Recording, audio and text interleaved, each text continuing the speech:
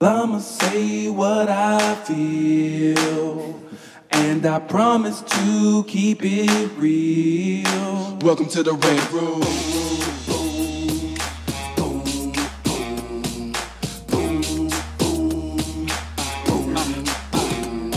So you wanna be a rider, well you gotta be a rider till your fears are diminishing, the doubts are behind ya. It's hard to grind and the business got me stressed in the Red Room. We let that shit up off our chest. You know the street nerd has got no time for no caca. Sass in class, yes that's Mr. Bolakaja. Never have to guess when you're listening to Hilliard. He gon' bring more game than a shark playing billiards. It's all about the craft of screenwriting. It's exciting when you turn an outline into something enlightening. Your pen and words are like bullets in a gun. Write what you feel, say what you want. Welcome to the Red Room. What's up, y'all? It's your boy, Hilliard Guest, and you guys are listening to the Screenwriters Rant Room, where we keep it street, we keep it opinionated, we keep it what? I knew you was going to do it today. You have a blender bottle. Yes, I do. Fam, he got a blender bottle. He trying to show off because he in shape. He got his little protein mix and stuff, but he got the nerve to have vanilla loaf cake, Reese's Pieces, candy pieces on the table in front of us and our guests. Okay, he got a little fruit. Okay. You got a little fruit, but you gonna drink out the blender bottle and give us the stuff that's gonna mess us up. I'm just letting them know. I got mine. Get yours. But you stepped up a bit. I'm so proud of you not bringing the Doritos anymore. Oh, they're over there in the Oh, bag. you I have just didn't pull them out for you. Man. Anyway, hello. Anywho, you see how we do it on the Rant Room. On the show, we discuss entertainment, TV, film, music, culture, but our focus is always screenwriting, stories, craft, and shit like that. So y'all here. Yes. That's my girl. Yes. My home team. Yes. The home slice. The original L Boogie before Lauryn Hill. Okay. The original. You was L Boogie before, wasn't you? Coast. Left Coast. Southeast San Diego, baby. Why you throwing them Lincoln gang Park. signs? It's not gang signs. Why I'm you just throwing letting them gang people signs? know where in front I'm of the from. doctor too. See? I'm from Southeast Dago. She didn't even put The the sick sand in 19. there. The sick 19. Not 619. The sick 19. Because you know we had our hip hop stuff going on too. I would make that road trip to LA. Who you got down there? Who was famous from there? Who? Well, we done got too many famous people. I mean, any rappers? I'm trying to think. Who did we have? Because a lot of them have changed their names now. I'm trying to think. Who do we have? Orko. I don't know if you guys know Orko. Sounds familiar. Okay, never mind. This is like underground. Well, These are like I folks. said anybody who made it, bitch, and you going over there with that because one. here's the thing. When you're underground and you're doing stuff, you're still successful in what you're doing. Just because you're not mainstream, not everybody got to be tacky McDonald's. Just because 1 billion served don't mean your stuff is good. Smash Burger, okay. Five Brothers Burgers. I let it slide. You know, Okay. You know, just because you eat Big Macs. So basically nobody made it. Now. Anyhow. Anyway, good to see you. Boy, I was about to go off on Kev for a second right there, but I'm not going to do it right now. Congratulations for you getting married. Coming Thank back you. from Appreciate your Hawaii honeymoon. 2 weeks. We was there for just a minute. Texting me like, where you at? I'm in a helicopter. Like, bitch, don't text me. Talking about where you at. Like, I'm in we a was helicopter. chilling. I'm checking out we was Hawaii. chilling. Like, anywho. But I congratulations. still was working. Yes, you were still working. Yes. I was. I had a script to turn in. Anyway, we'll get into that later.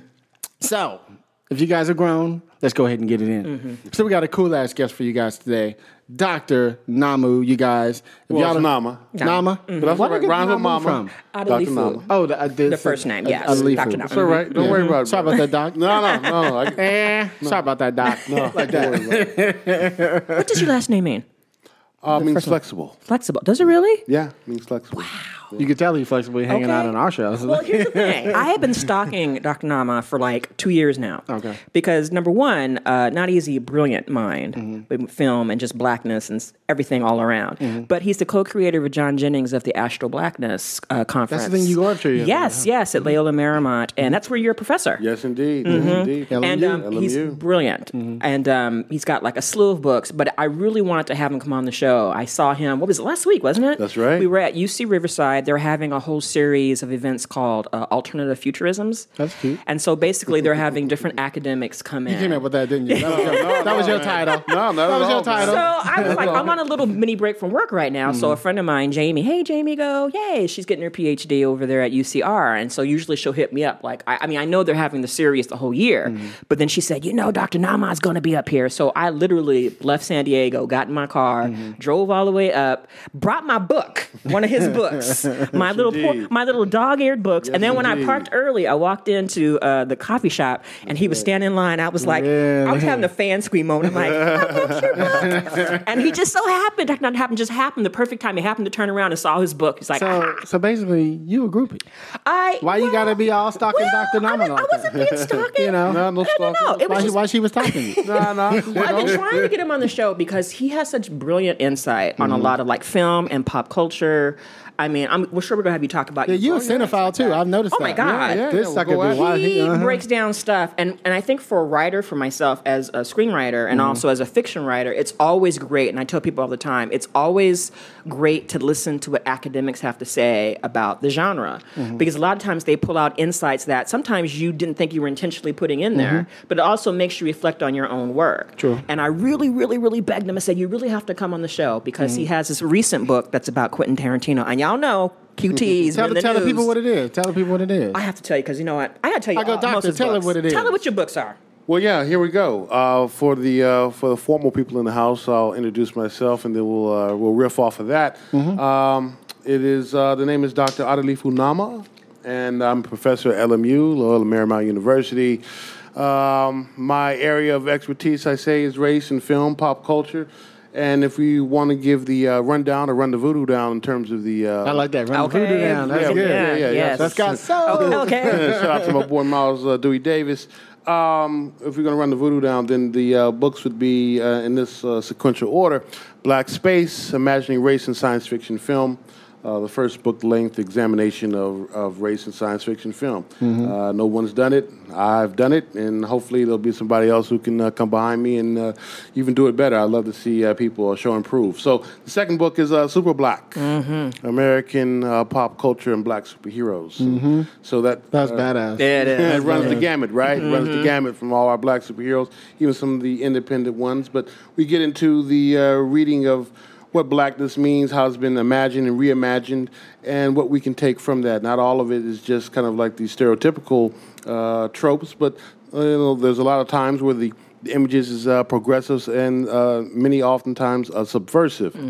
Then lastly, the most recent book would be Race on the QT, Blackness and the Films of Quentin Tarantino. Damn. So there you go. See, we're going to go in on that one. Here's the thing. And what I love about that book is you bring up something, because a lot of times when people talk about Quentin Tarantino, Dr. Nama, is they always talk about race as if he's a racist and that he's putting racist stuff out there. And the thing I love about your book is what you're telling people is to look at the work. Yeah, you're not talking about the person at all. Yeah. That's exactly look at the work. Because a lot of times the artist, no matter what your opinion is of Quentin Tarantino, a lot of times people kind of project their own stuff onto him without just focusing on the work. Because a lot of times an artist will put things out, and like I said, they might not even know intentionally they're putting it in there. Sometimes it takes an outsider's viewpoint to look at it and kind of like bring to the people like, this is what's up there on the screen. So I really have real respect for that because, QT can be problematic at times. I mean, that's the whole thing. I mean, I don't want to give the impression that I'm putting Tarantino, off of the hook. But too often we expect, let's say, a Tarantino type of personality whose forte, whose talents, whose genius is in the realm of filmmaking. And we expect them to say something profound when it comes to race. Right, like to articulate it. Where their skill set has really been geared towards the acceptance of at an award ceremony. I mean, people can give good acceptance speeches. They are good on that press junket when they need to publicize their project or the next project coming out.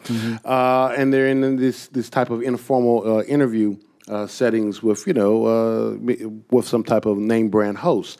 So their skill set is tight when it comes to that type of situation. Whereas maybe if you put me in front of a lot of cameras and a lot of people in the backdrop, maybe I might freeze in terms of how I would articulate something that might not be my particular skill. I don't see that. You got too much. Really. He got too much of that voodoo in him. I don't know. This is true, but just trying to be humble at the beginning, right? And then He gonna lay it down in a minute, though. Look. Then we open up the game, down the line, but.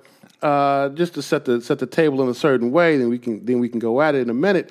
But to expect Tarantino, whose expertise is in these particular given areas, to say something that is really mind-blowing in terms of some type of racial analysis, I think is immature to expect that. Sure. Tarantino, like most everyday folk when it comes to race in America, as I say in the book, is hit and miss. You know, sometimes you say something profound, and other times you don't. You know, it's like when I ask my mom for some, advice about I'm feeling under the weather. Sometimes she gives me some advice. It's like, yeah, I need to do that. Sometimes it's like, I don't know about that. You only mix honey and dirt? What? Yeah, rubbing Bengay on your throat. I might have to pass on that one, Mom, but I still love you. But so, and I think there's a way in which Tarantino's been, but when you put yourself out there, that's what you're going to get some flack. So that comes, that comes with it. But to have these, high expectations that he's going to say something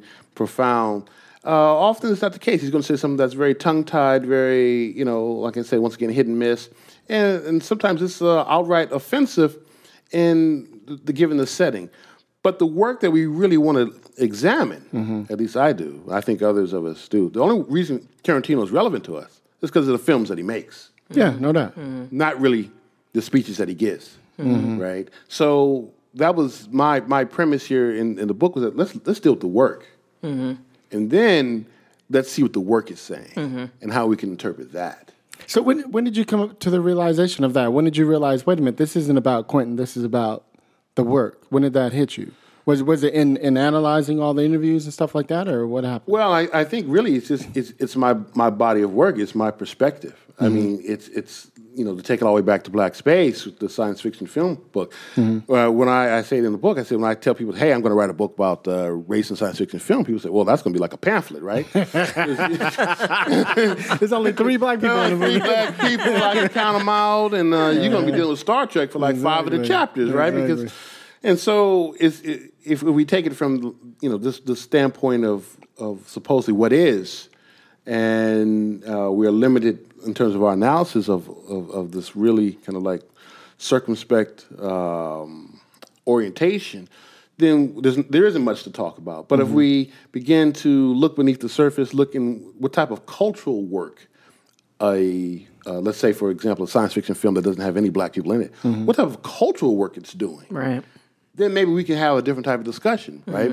Because if there's a science fiction film about some far-off utopia in a galaxy far, far away, and there are no black people in it, then that's a black film too, because it's saying something about the projection or the desires that in the future black people don't exist. Because even the absence That's something of you talk about all the time, says a lot. Yeah, because even in your book, Black Space, one of the things that I have been thinking about that he articulates so well in the book is even when you don't see black people, the absence of that, there's text in that subtext of us not being there. It is telling us something about those people when we are not there. For example, the most recent film, did you see Interstellar?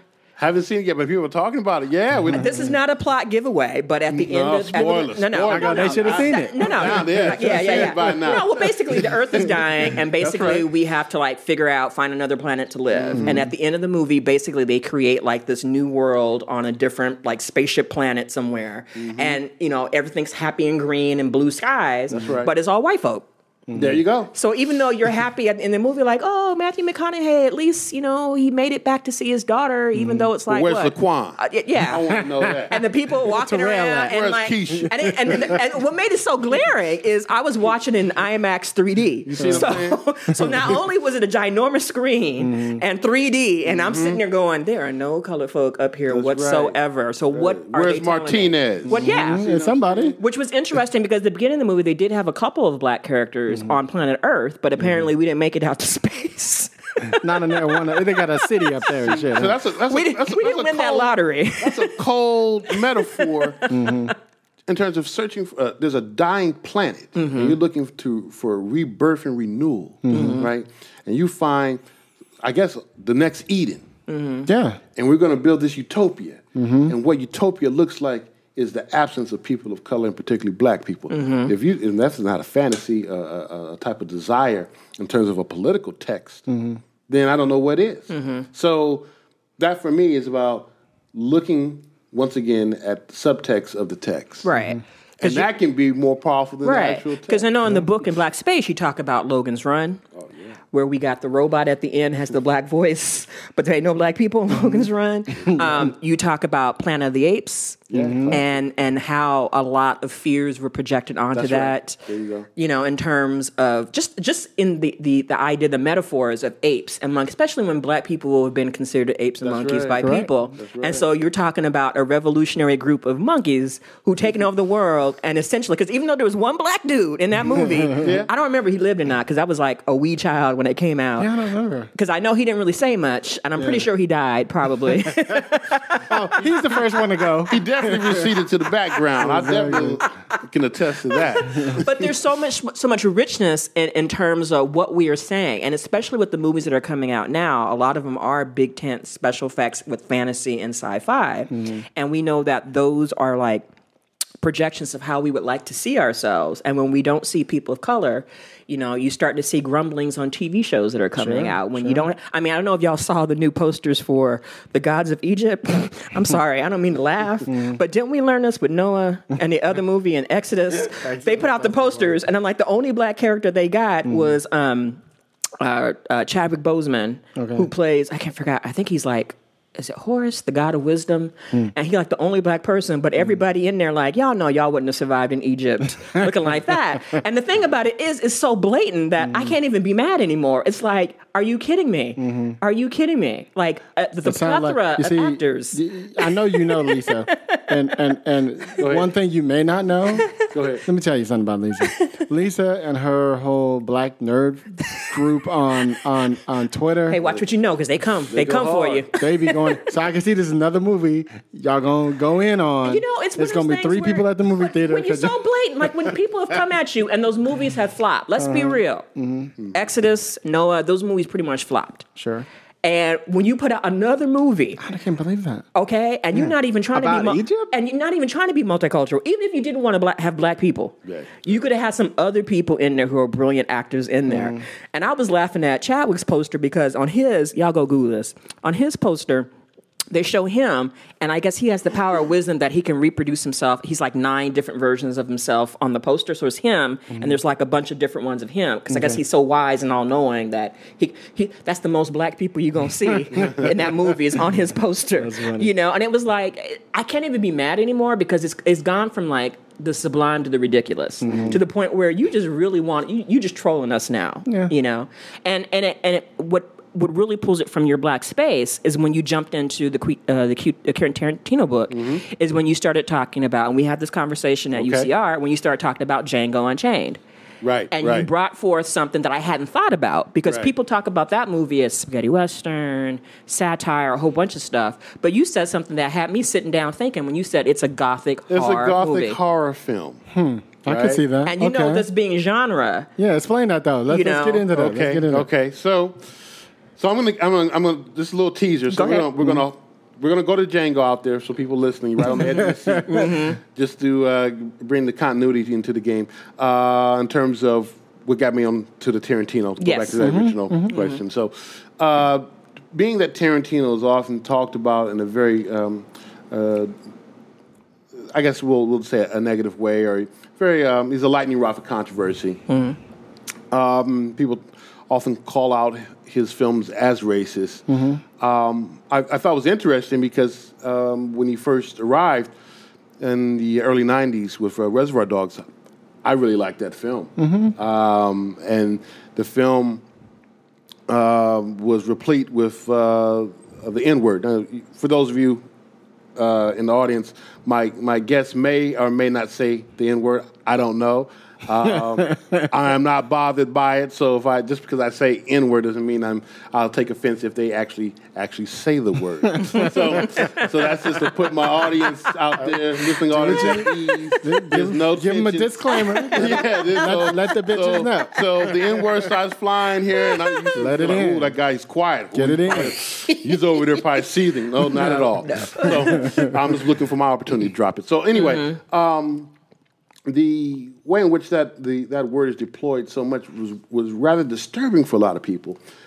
For myself, though, and at the time, my girlfriend, later my wife, we weren't upset by the use of the N-word. I thought it was actually like, yeah, that's how they talk when we're not around. Exactly. I appreciate somebody showing that type of depiction of how whiteness circulates and its privileged position, the way in which, they're telling in jokes and, it's just a matter of fact. It's a part of the everyday experience of whiteness, even when blackness isn't not around. there, right? Yeah, I feel So you. I was like, man, this is a cutting edge dude who's willing to do something like this.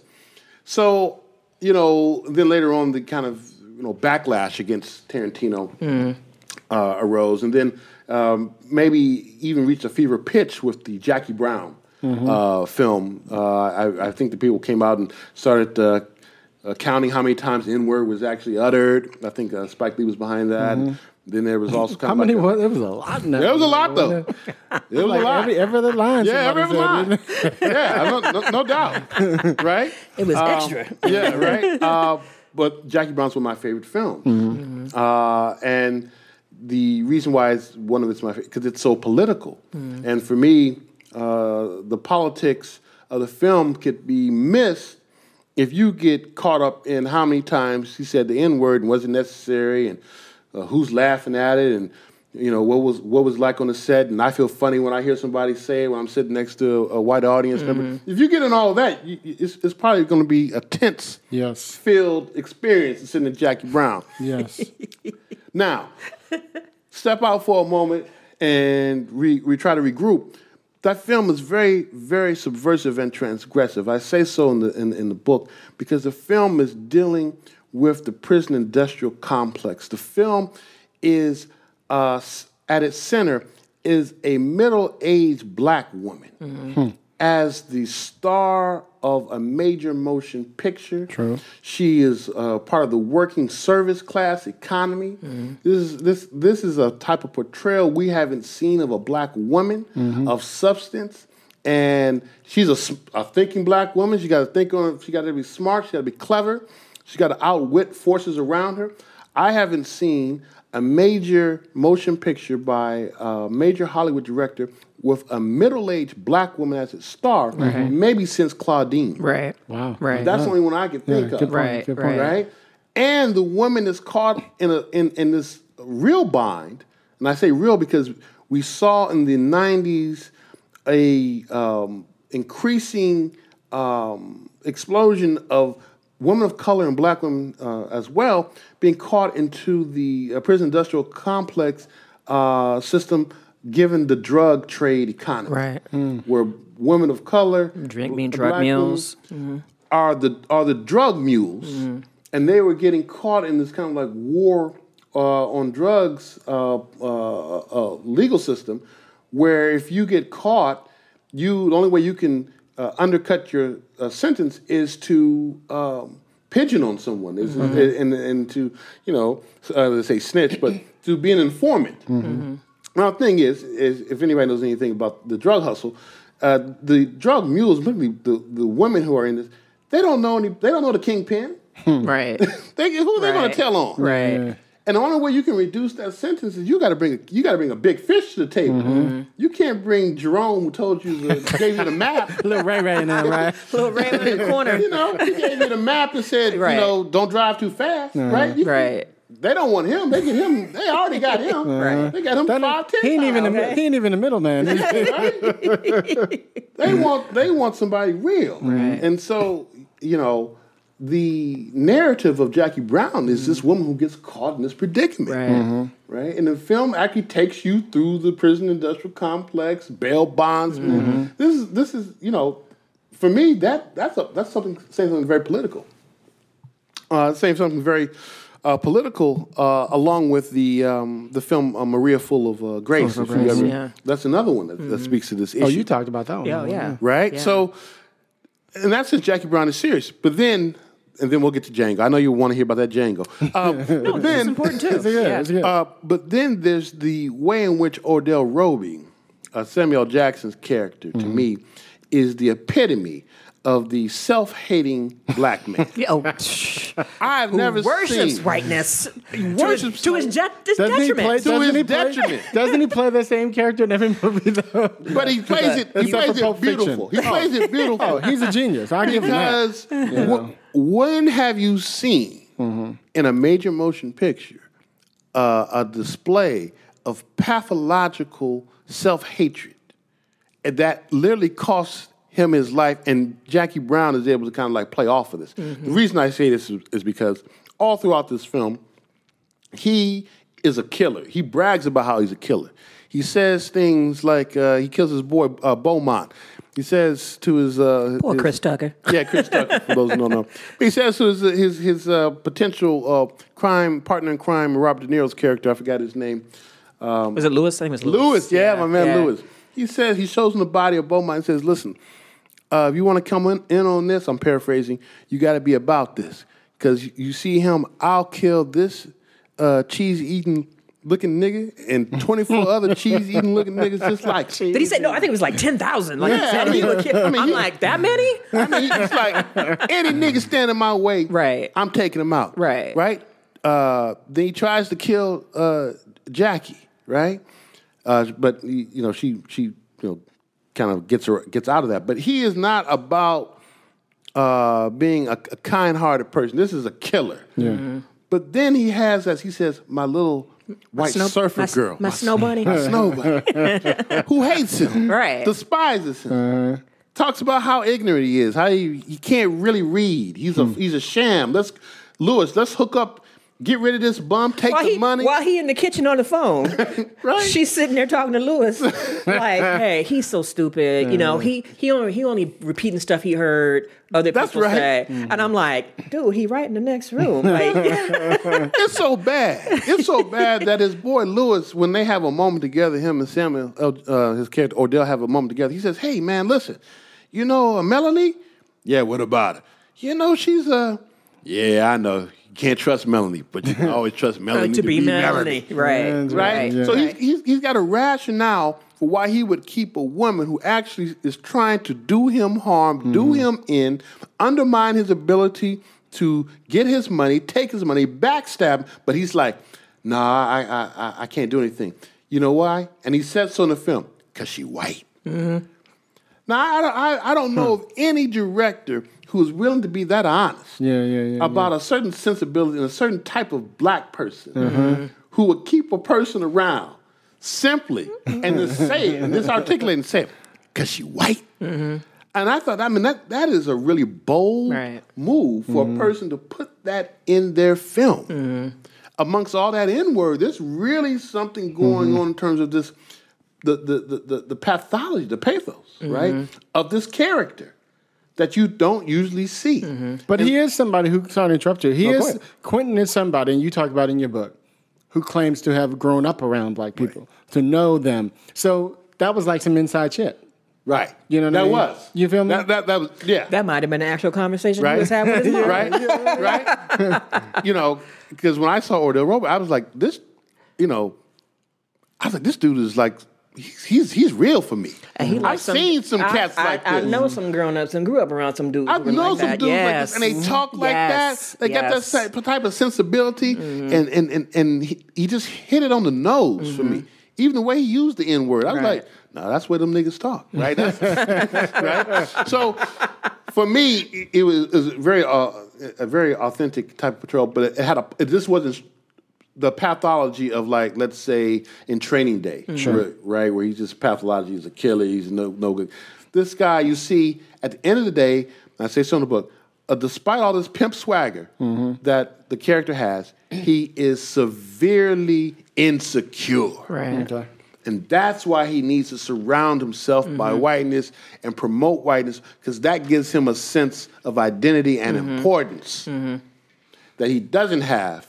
And he certainly is able to express that in terms of killing the people who do look just like him. And what was also interesting about that movie is the idea that everybody in that world, they all had some kind of economic, issues. You Right. know, you've got Melanie, who's like, what is Ordell said? Like, she used to be something back in the day. She used to be something. But now she on, a hooker who's like on her last leg trying to hang on whoever. You've got like the bail bondsman, who that's probably not the job he wanted to have when he was growing up. Like, I want to grow up to be a bail bondsman. You got Lewis. You got all these characters. It's a middle-age crisis characters that you usually don't see. Right. Hollywood doesn't want to deal with middle-aged crisis people, right? So for these reasons, I say that the film is, and many more, and the book goes into in detail to flesh out how transgressive and subversive the film is within that framework that Django operates as well, as a very subversive text. It was talked about as a spaghetti western, a southern, and we're bringing all this mismatch, this blending of genres, and that is true, but I think the genre that was being blended primarily is, once again, I'll iterate the statement, that Django is a gothic horror film. And it's horrific, not only in terms of the topic, but the style in which it's shot. Sure. Right? I mean, from the opening, we have these as I talk about in the book, Django's character has a metamorphosis in the dark of night. He also has the quintessential marking of a cursed or enchanted character. Okay, so here we go. So we'll get right to cursed or enchanted person. Yeah. And this trope is often used in the Gothic text through the use of a mirror. That the mirror will be able to tell you what type of cursed or enchanted figure this is. Okay. And we see this in Django Unchained. So this might be a major spoiler alert for those of you out there who... If y'all ain't seen Django... Well, shame on you, as shame they say, right? But nevertheless, you've been warned. So there's a scene where little Jody, she's broken those eggs, and when those Brittle brothers on that plantation is going to engage in this sadomasochistic torture scene, and we see her tied to the tree, for blouse pulled down to expose her back. She's tied to the tree in such a way that she can't look behind her. And one of the Brittle brothers is getting his whip ready. He's cracking it. And we've seen Django in his electric blue valet outfit walking in the plantation. And as he walks through, often we see these enslaved these black folk, really just not really seeing him. There's a scene in which one woman's just on the swings, just swinging back and forth. And it's really a dissonant scene, because you would think someone with that loud of a suit and a black person walking around on a plantation would just automatically just cause a lot of uproar. And walking freely like he can walk wherever he want to walk. Right. You just going, this, man on a mission, right? The shortest distance between 2 points is a straight line. He's making it, right? He's making a beeline over to this guy. So he comes up, calls him out, and little Jody, who's tied to the tree, can't really look to see, but to her right is a full-length mirror propped up against some type of broken down, dilapidated bricks. Right. Right? So she's got to look at the mirror to see what the hell is going on. And she looks in that mirror, and what she sees is that Django doesn't cast a reflection. All you can see is his suit. You can't see his head, and you can't see his hands. I didn't remember that. Interesting. Tarantino is telling you. He is telling you. Tarantino is telling you, this man does not exist. He is a myth. He is the return. Okay. He is a living myth. He is a story. He is Stagger Lee. He is a story told down by generations of black people. Say, like, there was this man who came by and did this thing. You can't believe it. I'm telling you, this is what he did. Yeah. Really? Yeah. That's what we're seeing. Interesting. I'm showing, as Dr. Nam was talking about, I'm showing Hilliard some screenshots that I That's a when I trip. was watching the film again. After I talked to him last week, I said, "Let me go home and watch Django again."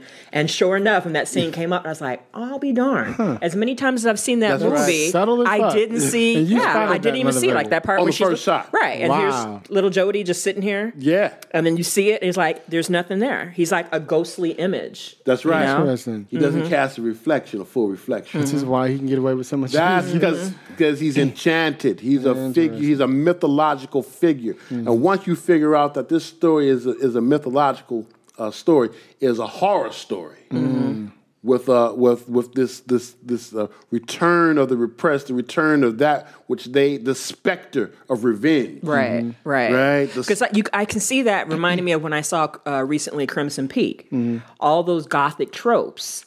A lot of those things that I saw in Crimson Peak are the things that you see in Django Unchained. You know, mirrors. You know, revenge and skeletons, especially with Mr. Candy. Mr. Candy plays with that skull, human head, the right. skull. Oh, man, that's a classic trope. Then the classic other one is the fainting damsel in distress. And when have you seen a black woman able to play that damsel in distress role? You never have. Right? You know? And his Broomhilda is an apparition, right? She is literally this figure, this haunting figure that we see him engaging with as not as a figure of like, oh, I remember her when, but as a person who's right there, right now, as this apparition that he has this type of conversation with and this type of communication with, right?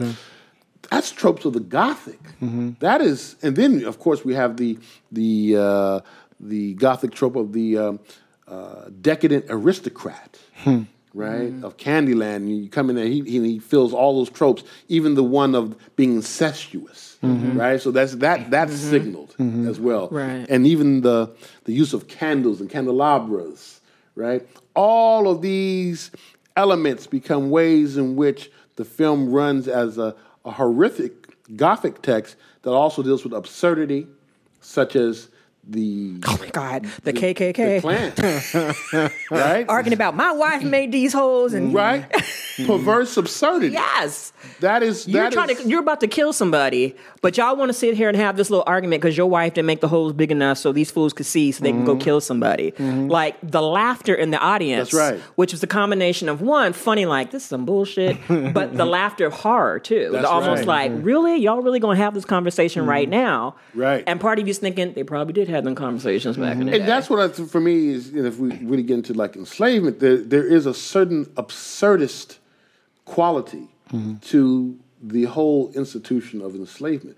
Absurdist not in the sense of that it's funny like you a guffaw, like you just ha ha he he, but a type of like gallows humor that just permeates all of that experience, and the way in which, in terms of the human condition, one would have to find a way to have a type of absurd sense of humor, given that extreme terror. Okay, right? It's a terrifying situation to be in a position, and it says in Blade Runner too. That's what it's like to be a slave, right?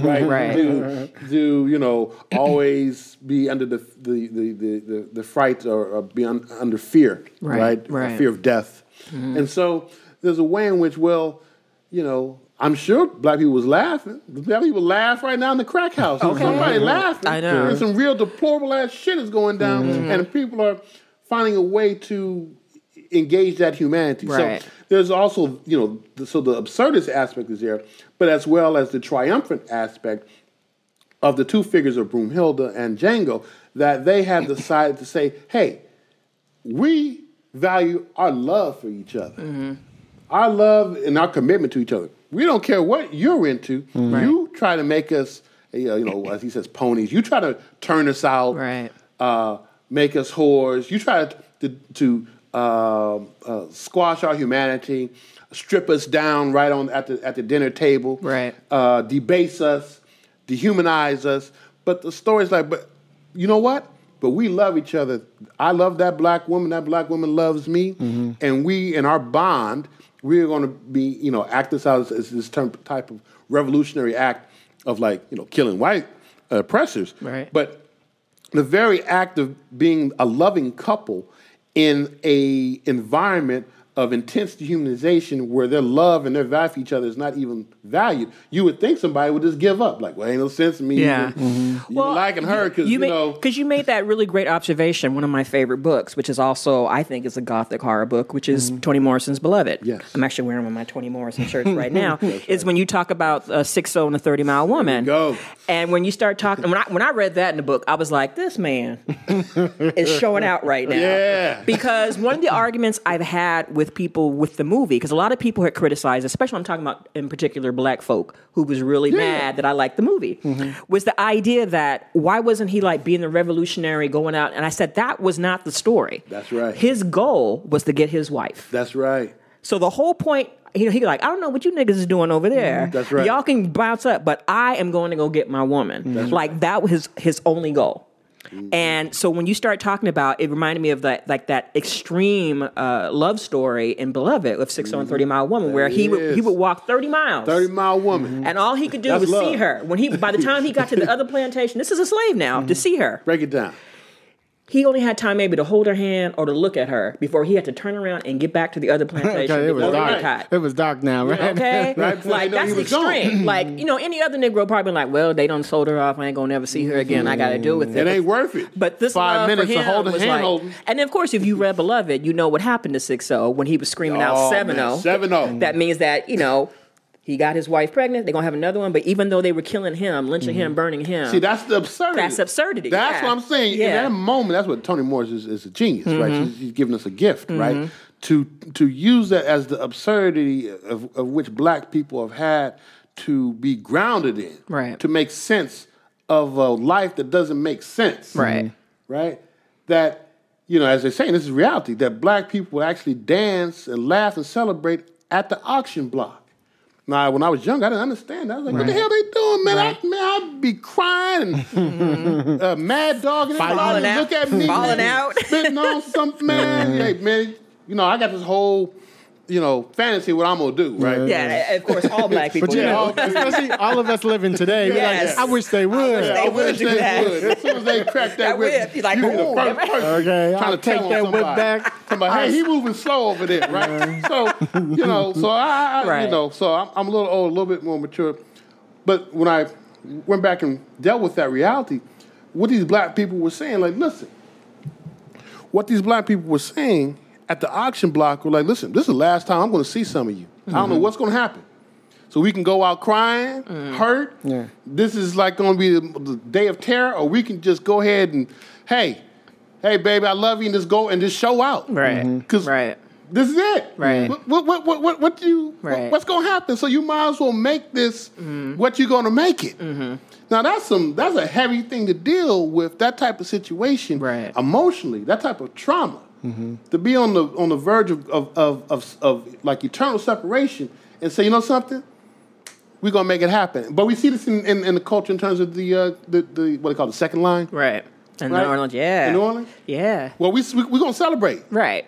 As soon What as, else as soon as we cut that body loose at the cemetery, it's on. Y'all keep the beat going. When my uncle passed away, one of the last big second lines that happened, Big Chief Tootie, Montana.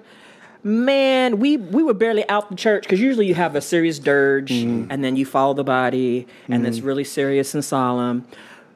It was such a big event. Remember, this was right before Katrina hit. This was such a big thing because this family, they've been doing this for like over 150 years. One of the original Mardi Gras Indians. man. They got outside and literally we couldn't even get through the first dirge before we was like dancing. I came out the church. Just sweating. And we was out there and we was showing out. And it was like such a celebration and we took the body through all his favorite places he liked to go to. You go and, favorite bars, restaurants, your favorite neighborhood, you're hanging out, your stomping grounds.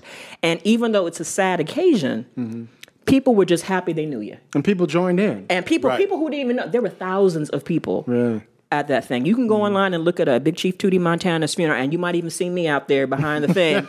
I was waving to my aunt inside the car, and I was like, okay, but we was cutting up, and it was like such a joy, because it's like we were gonna miss him, but at the same time we were gonna celebrate, and so that kind of intensity, yes, it's real. That's real. That's real. So to be able to capture the absurdist element of what it means to be enslaved is the to me for me, that is a real mark of insight and of writing a filmic genius. That for me, I read the kind of like the original screenplay of Django, and I was like, man, this is some rough stuff. I was like, woo, I read it too. I read it a couple times. I'm like, oh, I don't know about this. I don't think I want to see this. I don't think Right. But what finally made it to the screen was totally, in many ways, I thought so totally different that I was like, well, how do you get even an Oscar for original screenplay? Because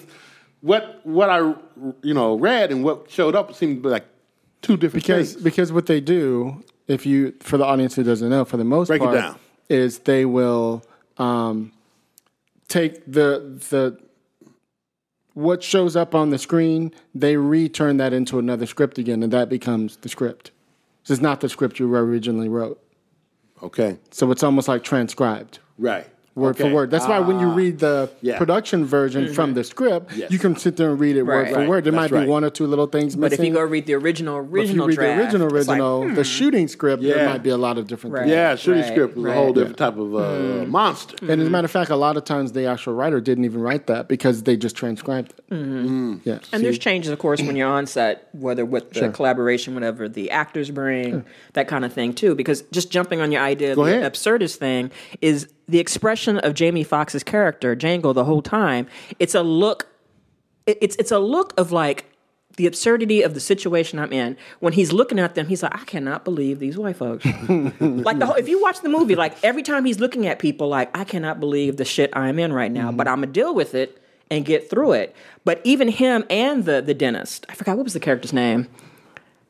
What is his name? Because he got nominated for an Oscar. Yes, he did. I just call him the dentist. Yeah, for right now. for right now, because there was something that I caught in there in the film that I thought was important. I just want your opinion, Dr. Nama. Go. Because there was a moment when people are like, well, how come Django didn't kill Mr. Candy and vice versa?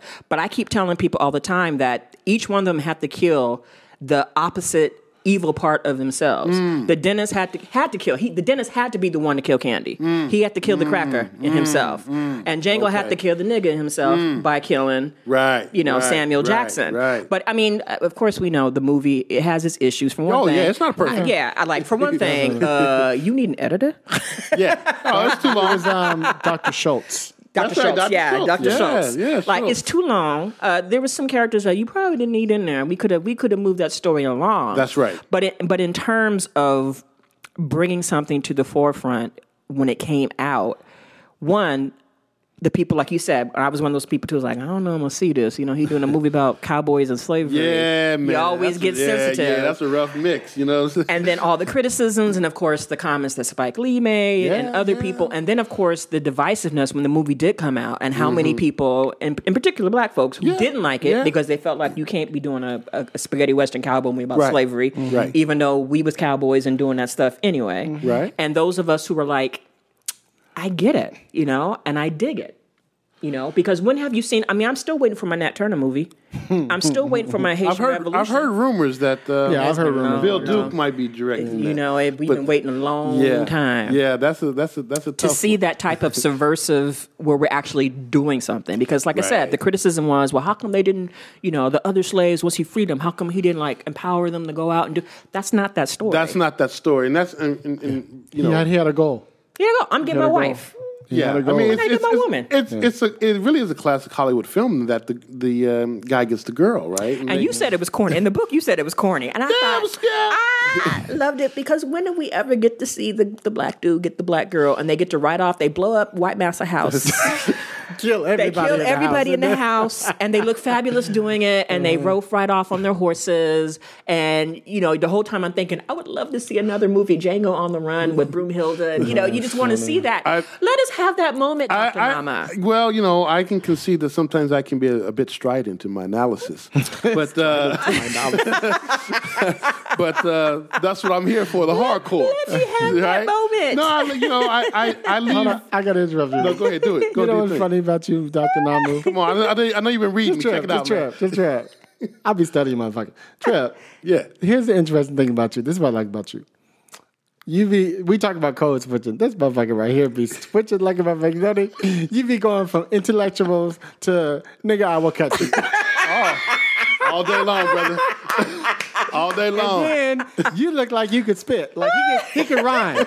He could throw out some serious verses right now, couldn't We he? can go do a freestyle He'd be right like, now. I will take Tupac and all of them That's what I down. love. Whenever I've seen him like on the Astro Blackness, and the one thing I love about him also is when I see you on panels, like for example, the last panel we're on, other people have their papers and their stuff. He was just spitting straight off the dome. Off the dome. Off the dome. Off the dome. And I was sitting there like, y'all see what's going on right here? You know? And you said something that was interesting. A lot of times when we talk about these academic things, it could be really, really boring. Yes. But the idea is you bring a layman's term that's accessible to everybody, right. especially when you're analyzing. Because I think a lot of times we don't analyze film. We talk about craft and learning how to do the actual structure of it. But I think as writers, we really need to be thinking about what is the intent behind our work. And we've taught this with OBS. When we talk about writing with symbolic imagery. There you go. And using certain tropes in your script to kind of like put these messages out there. Not to politicize everything, but to get it out. But I think especially the work that you're doing in terms of your film and writing about film, I think it's really needed and necessary work. Well, you know something ahead. that's interesting is you brought up something interesting. Now we all know Tarantino is like cinephile to the 100th degree. Knows movies like a motherfucker. Oh, yeah. So all that little symbolism you're talking about that he puts in his movies is intentional. You know, whether it be something that's in the spaghetti western or in the martial arts, whatever, he knows exactly every single thought he's done. And you see in that moment of the mirror with Django's face and this image not even there, Yeah. like a ghost, that was planned. Yes. You know what I mean? Yes.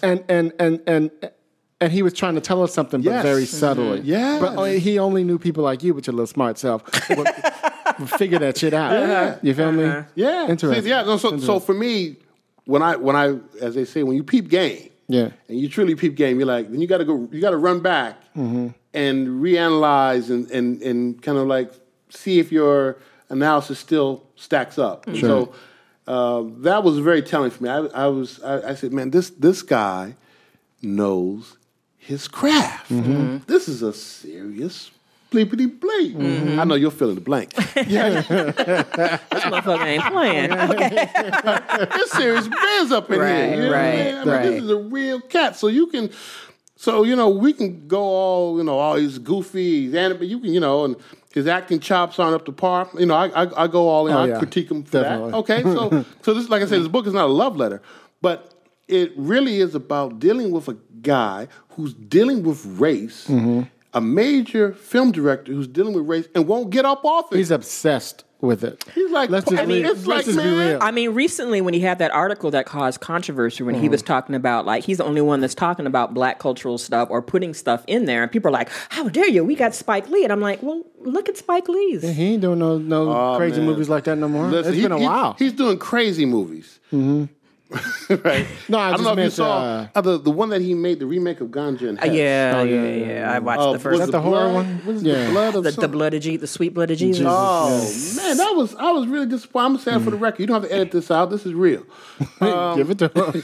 Are you breaking up? Are you breaking up with Spike? Oh no, we fell out. After Girl 6, we fell out. You mean Prince? You mean Prince wasn't enough to hold you on to Girl 6? Oh, Girl 6, we fell out, man. We fell out. It was cold. I was spurned. Beware, brother, spurned. You know. Oh my God. Yeah, when I saw them phones fall off from the sky, I was like, okay, I'm out.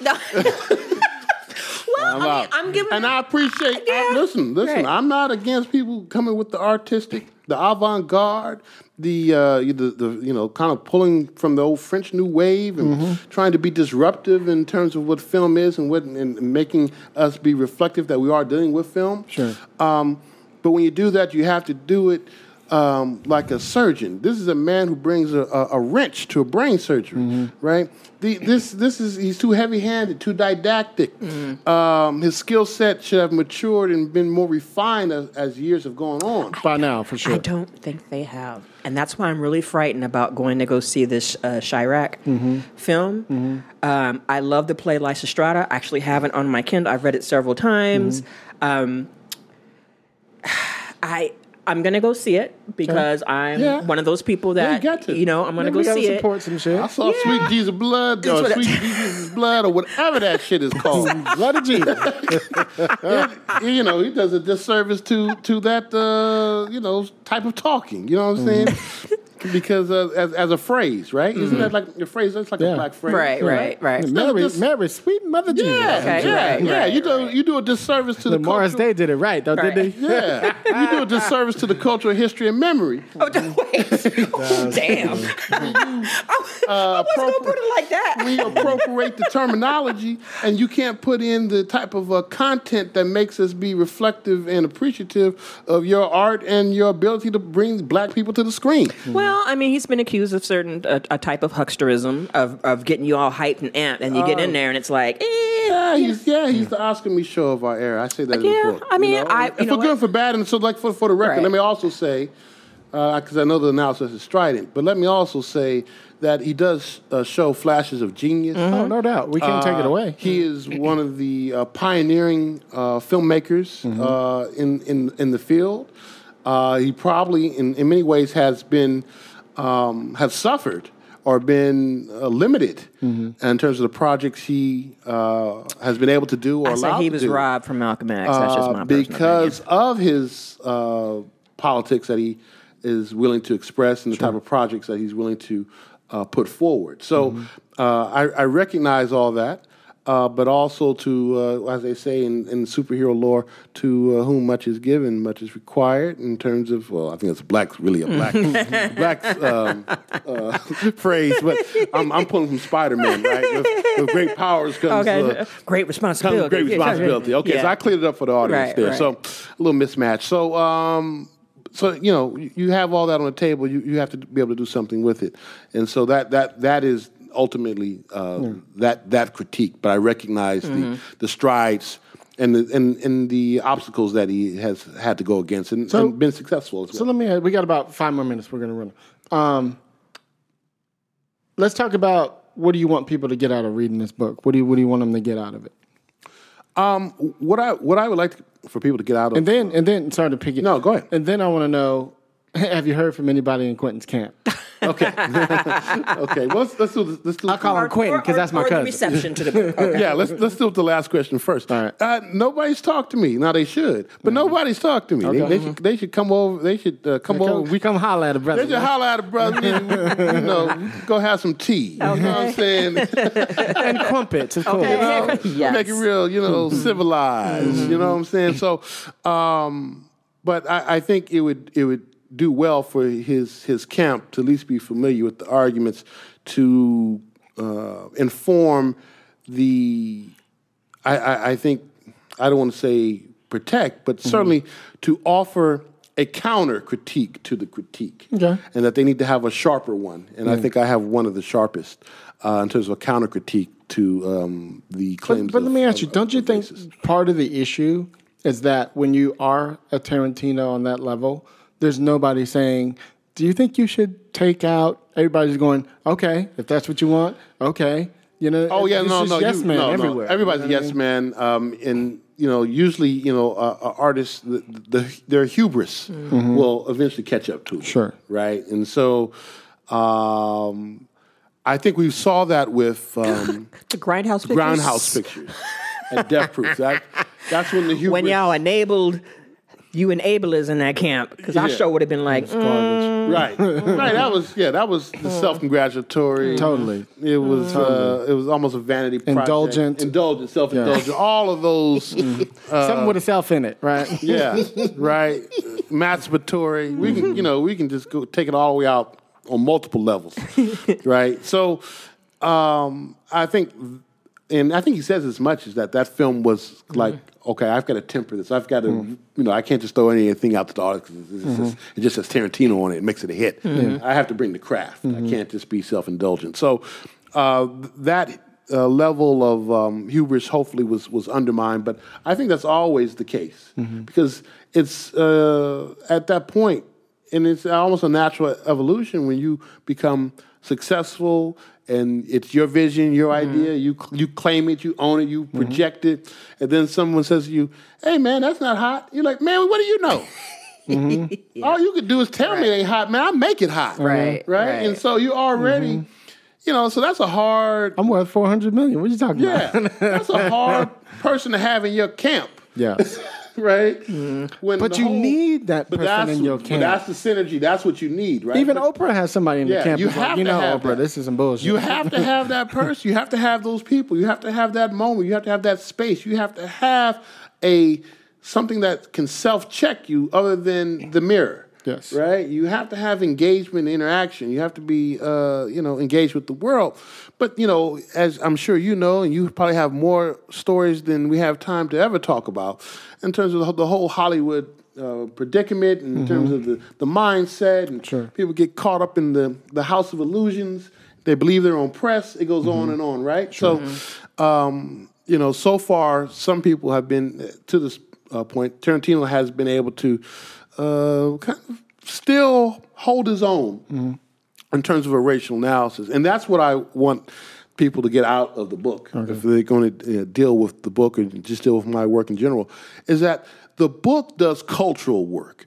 The book is not, the book is talking about the films do cultural work. That the films that we deal with are not outside of the world and society that we live in. Okay. We live in a world that is racked with racial, gender, sexual orientation, marginalization of people, class, conflict, and that our films, these works that we project as entertainment, are actually telling stories about us. It's telling us what we fear, what we hope, what we desire, is actually showing us, in many ways, how sick we are and possibly how we can become better. Right? Posing to us a challenge to be better people, right? To identify with the hero. Everybody wants to be. And what does the hero have? They have character, integrity. They're willing to sacrifice material gain for some type of moral center, right? These are the things. These are the mythologies that are constantly told and retold, right? That's why people complain. They complain about that. Hey, I want something new from a movie. But when you give them the movie where the guy dies and he doesn't get the girl, people are like, oh, man, I don't like that movie. That was kind of downbeat. That was a downer. It wasn't fulfilling. Wasn't fulfilling. No, we want to see those things that are upbeat. Oh, you got the girl. 'Cause you know what? Or the guy. Because we want to get the girl or the guy. Right? We want to be fulfilled and find our other soulmate and a person we can feel fulfilled in life. We don't want a tragedy. We don't want a tragedy. Definitely. We want to overcome the tragedy. Right. We want to know that after all this storm, there's going to be rainbows and nice, a moderate sunny skies, right? Yeah. So that's what we want, right? And so the films are about us. They are never really about the person. They're really about our society. And so when Tarantino is talking about race, then we have to look at these films to deal with what is he saying about American society and race. And we need to find ways also, this is my last point, to appreciate that these topics are coming up from a filmmaker, which forces us to talk about race in ways that we wouldn't have talked about. When Django came out, then, hey, people talking about slavery. Whether you hated it or didn't like it, we're talking about slavery. That's something black people usually don't talk about. Yeah. That's like, no, There's a shame to it and right. Let me hear about who broke up with who. Let me hear about who got in the fight. Who got in the fight. Let me check out that hip-hop world star hip-hop. World star hip, and then got mad, like, what's he doing telling a story about slavery? You know? Well, we wasn't telling it. Right. You know? But because of that film, people in the barbershop are talking, no, I don't think you should make a movie about slavery. See, we're talking about it. It gives black people another topic to engage that is more meaningful in my mind than just talking about, the flavors at Jamba Juice and what's the new one. Let me say one little thing. When I saw it, just from my opinion, I felt like Django made Roots look like an after-school special. Oh, it was. Roots is after-school special. It was like nothing. You feel me? It was like so in your face that was like, damn. But let me say for the people out there, let me give a shout-out because I always want to give a shout-out to realness. Go ahead. Roots is an after-school special, but I'm going to tell you somebody who should get some type of a biography or documentary about, and that's John Amos. Okay, yeah. John Amos is one of the strongest black character actors on television.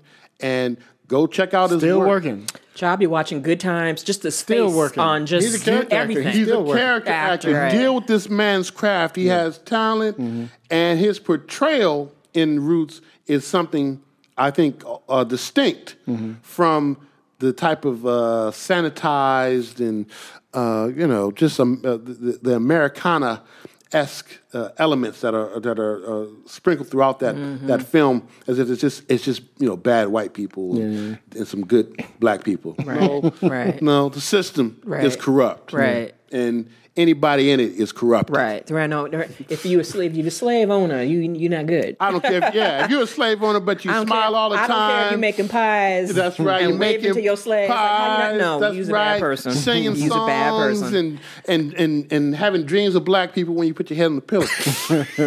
Doesn't mean a thing.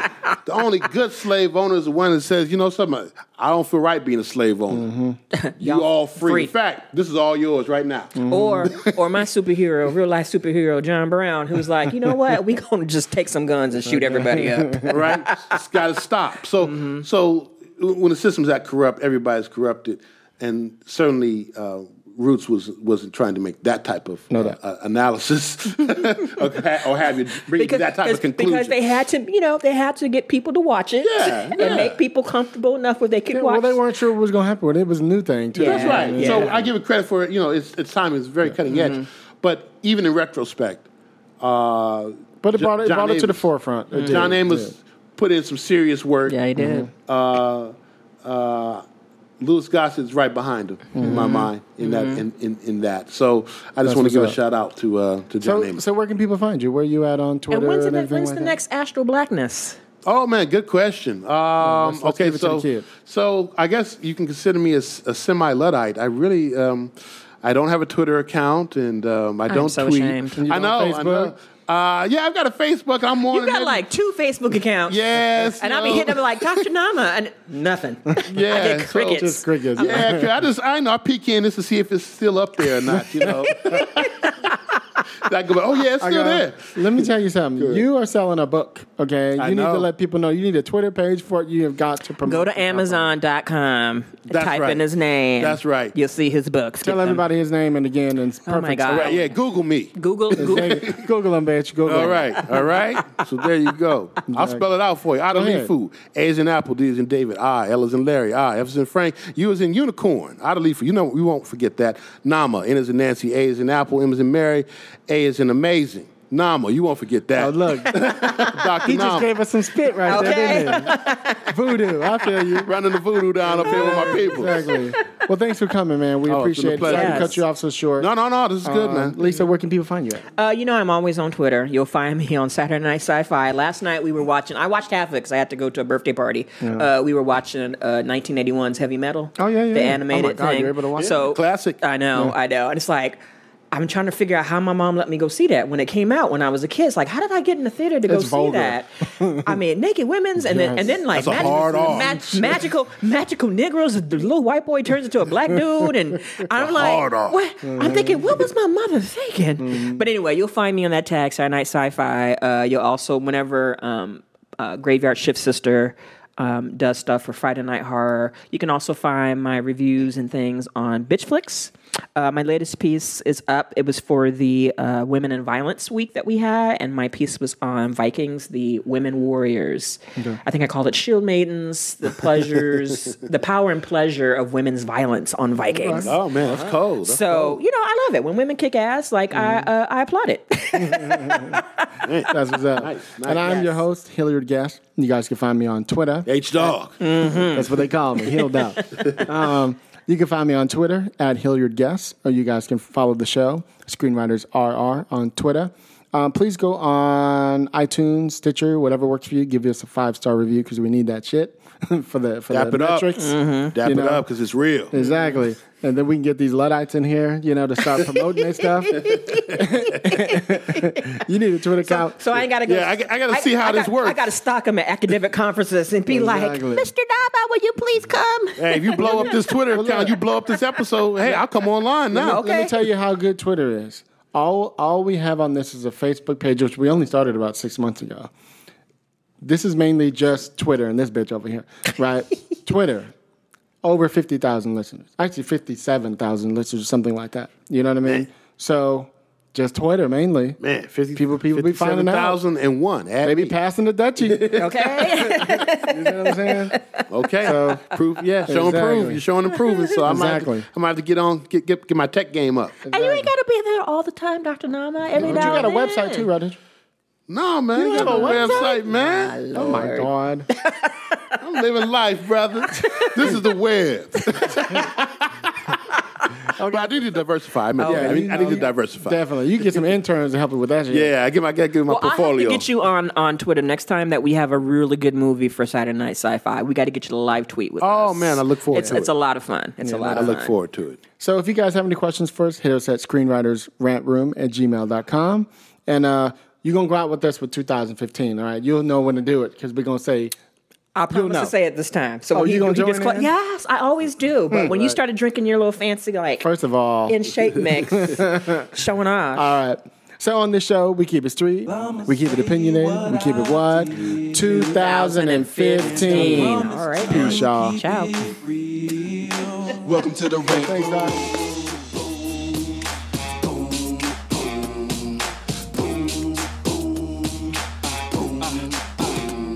So you wanna be a rider, well you gotta be a rider till your fears are diminishing, the doubts are behind ya. It's hard to grind and the business got me stressed in the rent room. We let that shit up off our chest. You know the street nerd has got no time for no caca. Sass in class, yes, that's Mr. Bolakaja. Never have to guess when you're listening to Hilliard. He gon' bring more game than a shark playing billiards. It's all about the craft of screenwriting. It's exciting when you turn an outline into something enlightening. Your pen and words are like bullets in a gun. Write what you feel, say what you want. Welcome to the Rant Room.